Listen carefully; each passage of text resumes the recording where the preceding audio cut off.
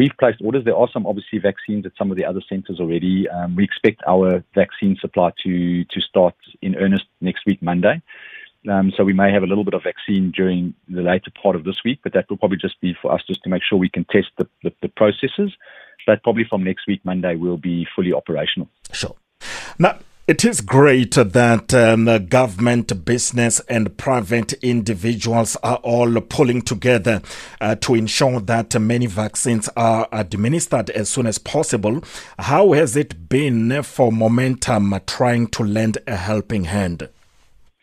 I think we can't underestimate the complexity of a task like this. Probably the most important thing we as a country have pretty much embarked on since the elections, the first elections in 1994. So it is a monumental task, and I think what we've really seen is public and private working very strongly together.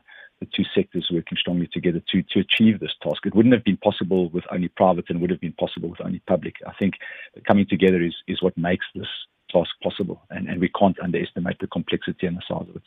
And talk to us about the 4 centres that you have set up. Where are they, and how many registered nurses per site? We've got 4 sites actually set up in buildings that we have across the country. The 4 2 in Gauteng, 1 in Sandton and 1 in Centurion, and then there'll be 1 in Durban and 1 in Cape Town. And then we expect the other 4, which will be in Quebec. Apologies if I pronounced that badly. Pietermaritzburg and Polokwane and Bloemfontein, probably 2 weeks or 3 weeks thereafter. So those will be the main big 8 sites that we will have, and then we'll be running some sites at some of our clients' occupational healthcare service centres in order to be able to do those on site at companies as well. Now, how important is it that all South Africans have equal access to vaccines, Damian? It's critical. The illness doesn't just or the virus doesn't just attack a certain grouping of people. It attacks everybody. And so we need to be able to get vaccines to the whole country. And that's why we felt that getting vaccination centres, not just in, if I can call it the major metropolitan areas, but also some of the more outlying areas like Polokwane and so on, is critical to the effort of getting more people vaccinated. So we can't pick and choose who we want to vaccinate. We need to vaccinate everybody, and we need to try and do that as quickly as we possibly can. And the vaccinations that will be administered at your sites, I suppose this will be free of charge, right? No cost involved? There's no cost involved to anybody who arrives.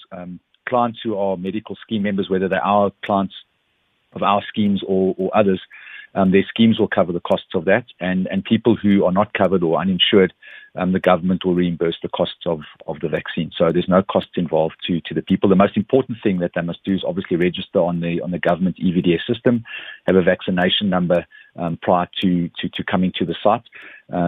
We can't really help them without them having registered first. So then they need to make sure that they've done the registration up front.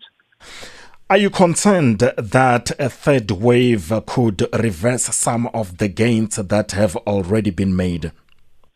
I think a third wave is pretty. We're probably at the start of that already within the country, and that's why it's important for us to be able to vaccinate. Every vaccination we give probably saves a life, particularly at this phase. The virus tends to be more damaging in the older and sicker populations. So getting those people protected is really, really important. And so it is important that we prioritize, our more elderly at the moment and make sure that we get them protected prior to the third wave, being at its peak. And then, I believe that we'll start to, probably early June as the vaccination supply becomes more available, that we can start rolling out into the third phases potentially.